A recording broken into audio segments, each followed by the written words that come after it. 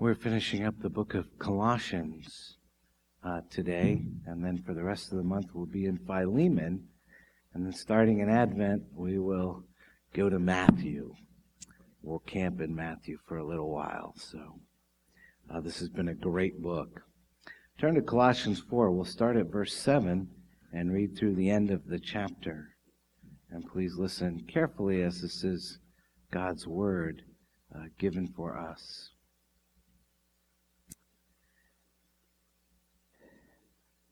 Tychicus will tell you all about my activities. He is a beloved brother and faithful minister and fellow servant in the Lord. I have sent him to you for this very purpose, that you may know how we are, and that he may encourage your hearts. And with him, Onesimus, our faithful and beloved brother, who is one of you. They will tell you of everything that has taken place here. Aristarchus, my fellow prisoner, greets you, and Mark, the cousin of Barnabas, concerning whom you have received instructions. If he comes to you, welcome him. And Jesus, who is called Justus. These are the only men of the circumcision among my fellow workers for the kingdom of God, and they have been a comfort to me. Epaphras, who is one of you, a servant of Christ Jesus, greets you, always struggling on your behalf in his prayers, that you may stand mature and fully assured in all the will of God. For I bear him witness that he has worked hard for you and for those in Laodicea and in Areopolis. Luke, the beloved physician, greets you, as does Demas. Give my greetings to the brothers at Laodicea and to Nympha and the church at her house. And when this letter has been read among you, have it read also in the church of the Laodiceans, and that you also read the letter from Laodicea, and say to Archippus, see that you fulfill the ministry that you have received in the Lord. I, Paul, write this greeting with my own hand. Remember my chains. Grace be with you. Let's pray. Heavenly Father, thank you for giving us the Scriptures and making us your people. You have brought us for one last time to this wonderful book that speaks of the supremacy of Christ. We're often too busy, too preoccupied, too distracted to see Jesus. So this morning we ask that you would refocus our hearts and minds to look at Jesus and the difference he makes for our lives. And to do that, we need your word to be living and active, sharper than any two-edged sword. And so by the power of your Spirit, use this Scripture to bring about needed change in each one of us this day. As always, for this we need your grace. Give us the desire to learn from you this morning. In Jesus' name, amen. Amen. Well, if you ever walk into the church office, you'll notice on the wall on your right as you walk in is a collage of photographs. And they're pictures of you. Random pictures which we rotate with the seasons of people in the church. And seeing it is a great reminder for the pastors that we're here to serve you. And we're here to preach, to teach, to counsel, encourage, pray for, and sometimes simply to be there for you. And at the moment, one of my favorite pictures in the collage is one taken from an officer's retreat a few years ago. It is a motley crew of 13. And in the picture, we're smiling and laughing. Probably it's something that was just said that was horribly inappropriate. Did I just say that out loud? Anyway, it's a great picture of a great moment, a great fellowship. And I'm reminded of how close this group can be. Of course, we do have a session meeting Tuesday night, and I'll probably be frustrated enough to take the picture and shred it. But for now, it's a nice memory. And as the Apostle Paul closes Colossians, he closes this letter with a verbal group photograph. He's including in it a number of those people who've helped him in his ministry while he's been imprisoned in Rome. He gives recognition to some of the unsung heroes of the New Testament. And by so doing, he uses them as a means of encouragement to those people who are reading this letter. And this section adds a warm personal touch to what has largely been a doctrinal letter. And that many of those people mentioned had stuck with Paul for several years indicates the level of loyalty that he inspires. Now, back at the beginning of September, when we started the book of Colossians, I told you that Paul's heartfelt commendation for this church rose from the miracle that had taken place in Colossae. There was this poor pagan people without God and without hope in this world, and they had found Christ, and their lives had been changed, and some remarkable things had happened. And so for Paul, these people had become indispensable assets to his ministry. And he was well aware when it came to ministry, he couldn't do it alone, that no one can. And God's leaders have always depended on others to support them in their work. And the Apostle Paul never ministered alone. He shared his first leadership opportunity in the church in Antioch with 4 other men. And throughout the years of his missionary travels, he always had companions. The only time we find him alone is in Acts 17 for a brief time in Athens. And so now he's a prisoner in Rome, and although he's a prisoner, he writes this letter to the Colossians, and he tells them he's still not alone. The men he names are not, by and large, well-known figures. But each, however, is special to Paul, and each is willing to pay the price of associating with this prisoner. And so we may not have here quite the mixed group of the Fellowship of the Ring, but we do have a unique group. You might call it the Fellowship of the King. So turn with me to Colossians 4, starting at verse 7. Let's see what makes this fellowship unique. I'm not going to go today verse by verse like I normally do, but this morning we're going to look at the fellowship by what describes this group. And the first thing that describes them is seeing that this fellowship overcomes barriers. The fellowship overcomes barriers. In this passage, 6 individuals send greetings through Paul from Rome to the Colossian church. And 3 were Jews, and 3 are Gentiles. The 3 Jews are Aristarchus, Mark, and Jesus called Justus. Paul says of them in verse 10, Aristarchus, my fellow prisoner, greets you. Mark, the cousin of Barnabas, concerning whom you have received instructions. If he comes to you, welcome him, and Jesus, who is called Justus. These are the only men of the circumcision among my fellow workers for the kingdom of God, and they have been a comfort to me. And so he names those 3 men as the Jews that are among them. But then he goes on to name the Gentiles.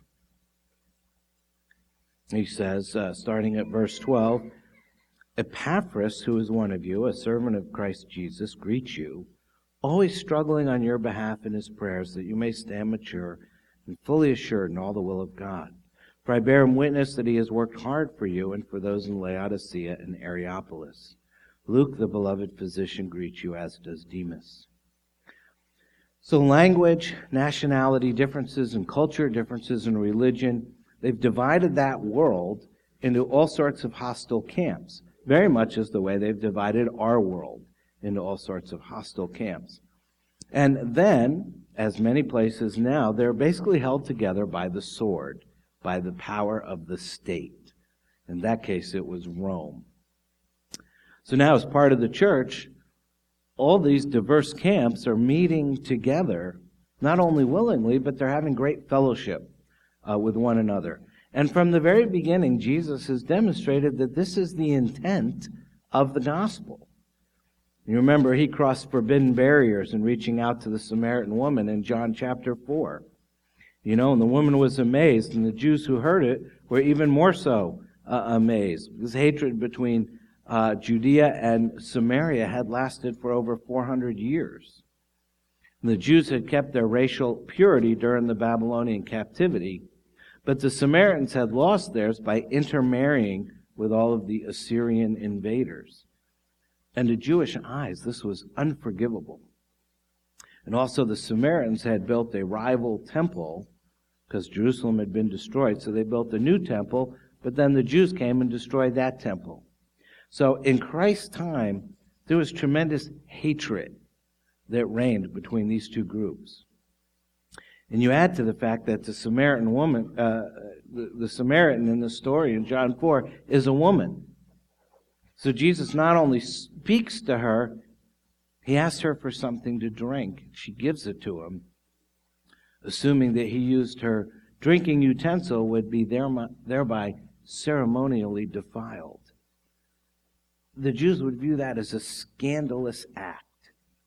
So Jesus is just sort of leaping over all the conventional barriers of his day.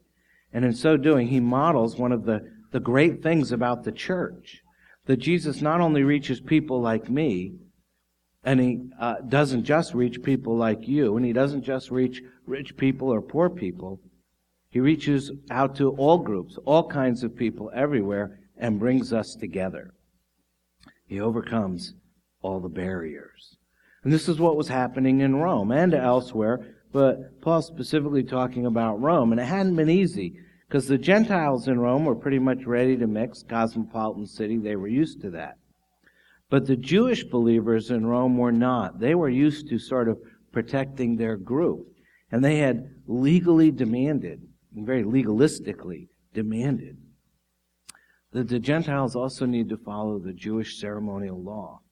And so when Paul comes to Rome, he gets sort of a cool reception from the Jewish believers, and even deals with the fact that they weren't sure about the authenticity of his missionary charge, of his apostleship.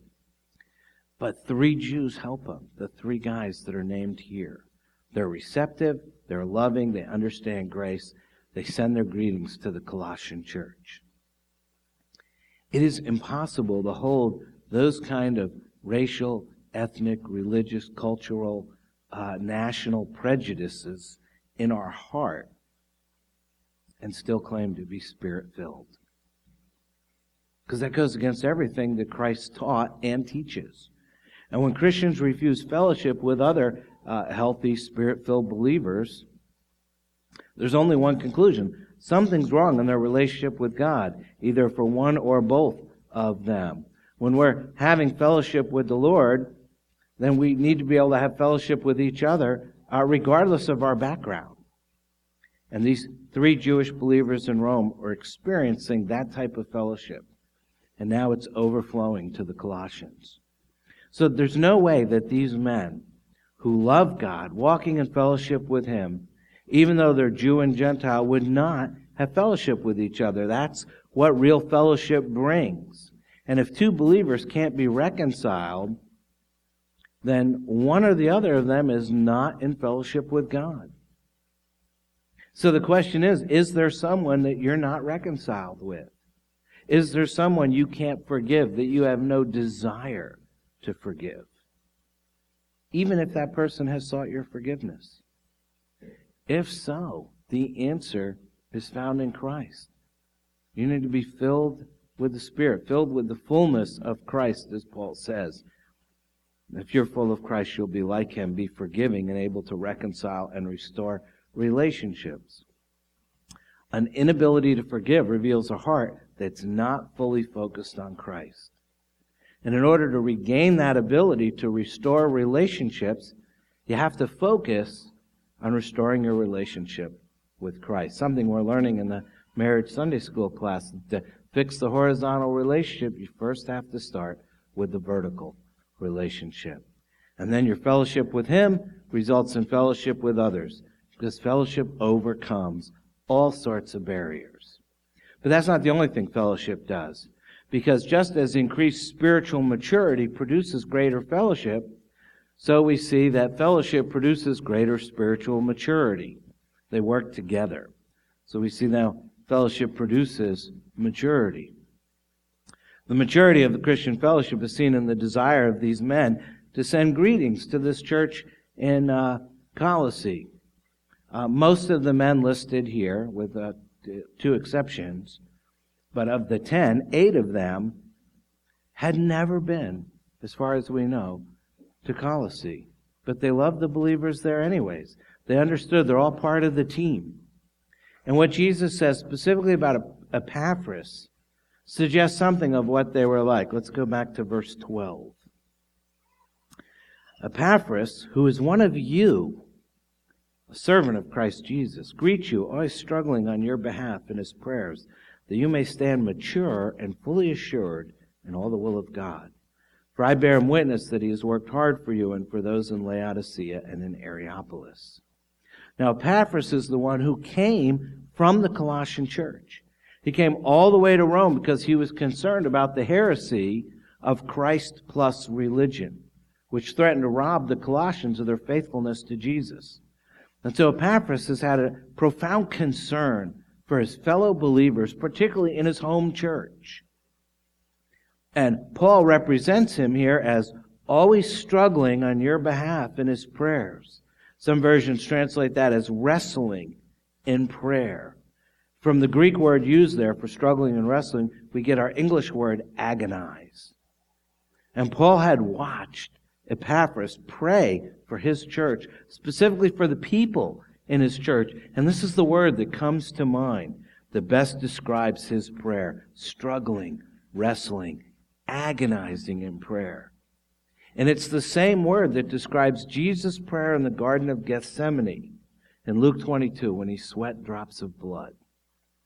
Paul uses the same word here to describe Epaphras praying for his church. And it shows that Epaphras loves these people. He cares about this people. He prayed that you may stand mature and fully assured in all the will of God. And his prayer is specifically directed against the false teachers who are offering perfection and fullness through their system of Christ plus religion. And the Colossians already have everything they needed in Christ. And Epaphras is praying, God, help them to stay there. There's this selfless, giving, large-hearted prayer for the people that he knew and the people that he loved and the people on whose behalf he traveled from Asia Minor all the way to Rome to let the Apostle Paul know exactly what's going on. And Paul concludes this brief portrait of Epaphras by saying, I bear him witness that he has worked hard for you. That phrase, worked hard for you, implies deep concern, great effort, and going to great personal pain and distress for someone else. And that's the way it was with Epaphras and with his co-workers. His love for the saints made him vulnerable to their burdens. And I was thinking about that, and I think it's because we have something wonderful to offer others. And just within the context of the church, already assuming the people we're talking about are all believers. But we read in 1 John chapter 1, that which we have seen and heard, we proclaim also to you, that you too may have fellowship with us. And indeed, our fellowship is with the Father and His Son, Jesus Christ. The primary motivation behind the Apostle John's proclaiming the gospel was that his hearers be brought into fellowship with the Father and the Son. And thus, they would be brought into fellowship with John and the church. Fellowship with Christ brings fellowship with other believers. And the key to this quality of fellowship is with all the others, the quality of fellowship with people in the church is the quality of our fellowship with God. Again, the vertical determines the horizontal. And if the horizontal's not right, you have to go to the vertical to fix it. You have to go to God. And those with the richest fellowship with God have the richest fellowship with each other. When you think about it, they share the same view of reality as they look at the world around them. They share the same view of self, understand the reality of sin as it affects the human personality, share the same values and ethical standards, same love for Christ and love for His church. Those are all important concepts, particularly this week. There's going to be a major event this week. We're going to vote for a new president. And I don't tell you who to vote for, but I'll tell you first, like Epaphras, we should be struggling in prayer. And we need to be thinking about what are the, do we share the same view of reality? Do we share the same values and ethical standards? Those are important questions that you need to consider. But this isn't a perfect church. The Colossian church wasn't a perfect church. The church in Rome wasn't perfect. Church in Leesburg's not perfect. And we can't pretend that there weren't any problems in any of those churches. Every church has problems. Every church has people who have problems, have people who don't get along. Every church has people who are mature and those who aren't. And most of the problems that churches face aren't a lack of programs or poor theology although they can exist. But like every other arena of life, most of the problems within churches are driven by personality conflicts, that somebody just doesn't get along with somebody else. And the Colossian church is no different. And here Paul teaches us something of great importance. And that's because he wants us to know that fellowship transcends grievances. Fellowship transcends grievances. Now, fellowship encompasses everyone. It encompasses your best friends, the people you're closest to. But it also encompasses those people that you might consider marginal people. What do I mean? Paul includes in his greetings, verse 14, Luke, the beloved physician, greets you, as does Demas. Now, most of us are familiar with Luke. He's the only Gentile writer of any of the books in the New Testament. He's this much-loved Christian, physician, devoted friend, careful historian, all in one. But Demas is another story. What happened to Demas? We don't know. All we know is that some of the last words the Apostle Paul wrote before his Roman execution expresses heartbreak. In 2 Timothy chapter 4, he says, "For Demas, in love with this present world, has deserted me and gone to Thessalonica." Now maybe Demas feared being executed with Paul and he fled to safety. Maybe he succumbed to immorality. Maybe he simply caved into the relentless temptation of a more comfortable, prosperous life in the large, cosmopolitan, pluralistic, wealthy, culturally interesting city of Thessalonica. Because whatever it was, Paul sees it as falling in love with the present world. He says he's embraced the world. And maybe Paul's already aware of Demas' spiritual slide because in his greeting here at the end of Colossians, he's the only one about who there's no comment. He just says, "and Demas." And Christian fellowship isn't perfect. It's not meant to be perfect. It has to be stretching. Sometimes you have to fellowship with people who come to church, who hang around on the fringes of fellowship, who never really commit, disappear when they find something they think looks better. They'll tell you they're leaving the church, but sadly, often in reality, they're walking away from Christ. And they've been seduced by Christ plus religion. Our Lord even takes in those who disappoint Him and hurt Him. And so our fellowship in Christ makes us people who are supposed to have a greater capacity for joy, but also a greater capacity for sorrow. Because believers at their worst are capable of holding on to grievances. We can be stubborn and unchanging and unforgiving. But just a little bit later in this letter to Timothy, in the very next verse, Paul says something that's very hope-giving and life-giving. In 2 Timothy 4:11, he says, "Luke alone is with me. Get Mark and bring him with you, for he is very useful to me in ministry." Remember Mark? Mark was the first one to desert the team. Back in the early days, Mark had accompanied Paul and Barnabas on Paul's first great missionary journey when they set out from Antioch. And after ministering in Cyprus, John Mark abandoned Paul when they reached the shores of Pamphylia and returned to Jerusalem. And we don't know why. We can guess from his writings that the hardships were incredible. The only thing I could compare him to would be like the hardships experienced by soldiers in a combat zone. And later, after the Jerusalem Council in Acts 15, Paul's planning another journey, and Barnabas wants to bring Mark back on the team. And Paul refuses. And the result is this famous separation as Barnabas takes John Mark with him and Paul recruits Silas. And you get the idea that Paul's not really running the Holy Land tours. And he doesn't want anybody who's been faint-hearted on his team. But now it's 12 years later, and John Mark is in Rome, and he's ministering to Paul in prison. And Paul sends Mark's greetings to the Colossians, and he commends them. Look at verse 10. "Mark, the cousin of Barnabas, concerning whom you have received instructions, if he comes to you, welcome him. In the accompanying letter to Philemon, which we'll start looking at next week, he calls him his fellow worker. So once again, here we find Mark at the end of Paul's life, fully reconciled to and fully trusted by Paul and useful for the gospel ministry. Demas and Mark serve as contrasts here. One provides a word of warning, and the other provides a word of hope. And as people who stumble in many ways, we need both warning and hope.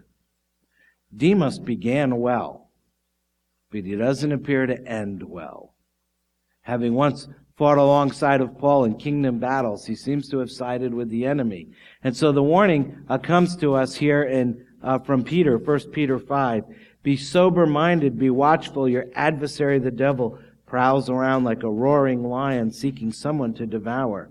Resist him firm in your faith, knowing that the same kinds of suffering are being experienced by your brotherhood throughout the world. Our enemy is very real and very crafty, and he threatens and seduces. And even those who start strong and become leaders, like Demas, are susceptible to his deception. But Mark, on the other hand, gives us hope. He had a weak start, and he didn't appear to have the right stuff. And he disappointed his leaders and his friends by leaving them in the heat of battle when he went home. But Mark ends well. At some point, he rejoined the battle and proved to be a faithful, trusted, useful warrior for the gospel. Mark would later go on to serve the apostle Peter, and who in his own letters refers to Mark as his son. And it is this Mark who would later write the gospel based on what he was taught by Peter. So let us then be on our guard. We live with indwelling sin that, honest, inclines us to insanity, because it's inclined us to believe lies that lead to our destruction. And when we're feeling that powerful pull of worldly temptation, we need to take Paul's exhortation very seriously. 1 Timothy 6, but as for you, O man of God, flee these things. Pursue righteousness, godliness, faith, love, steadfastness, gentleness. Fight the good fight of the faith.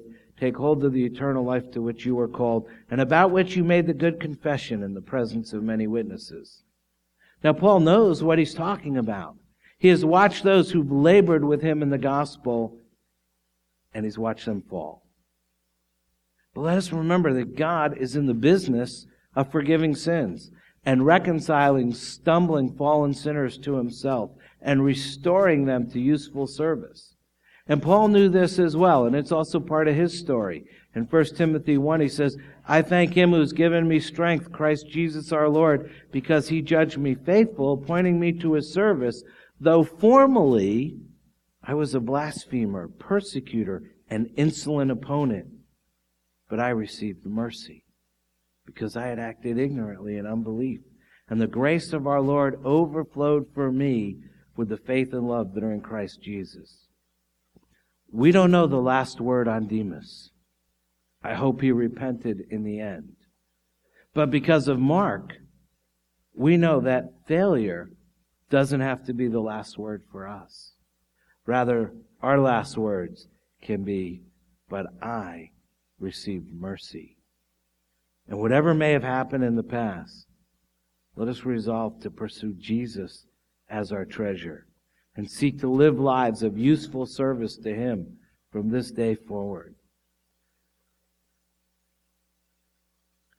We're shortly going to come to the Lord's table, celebrate the Lord's Supper, have communion.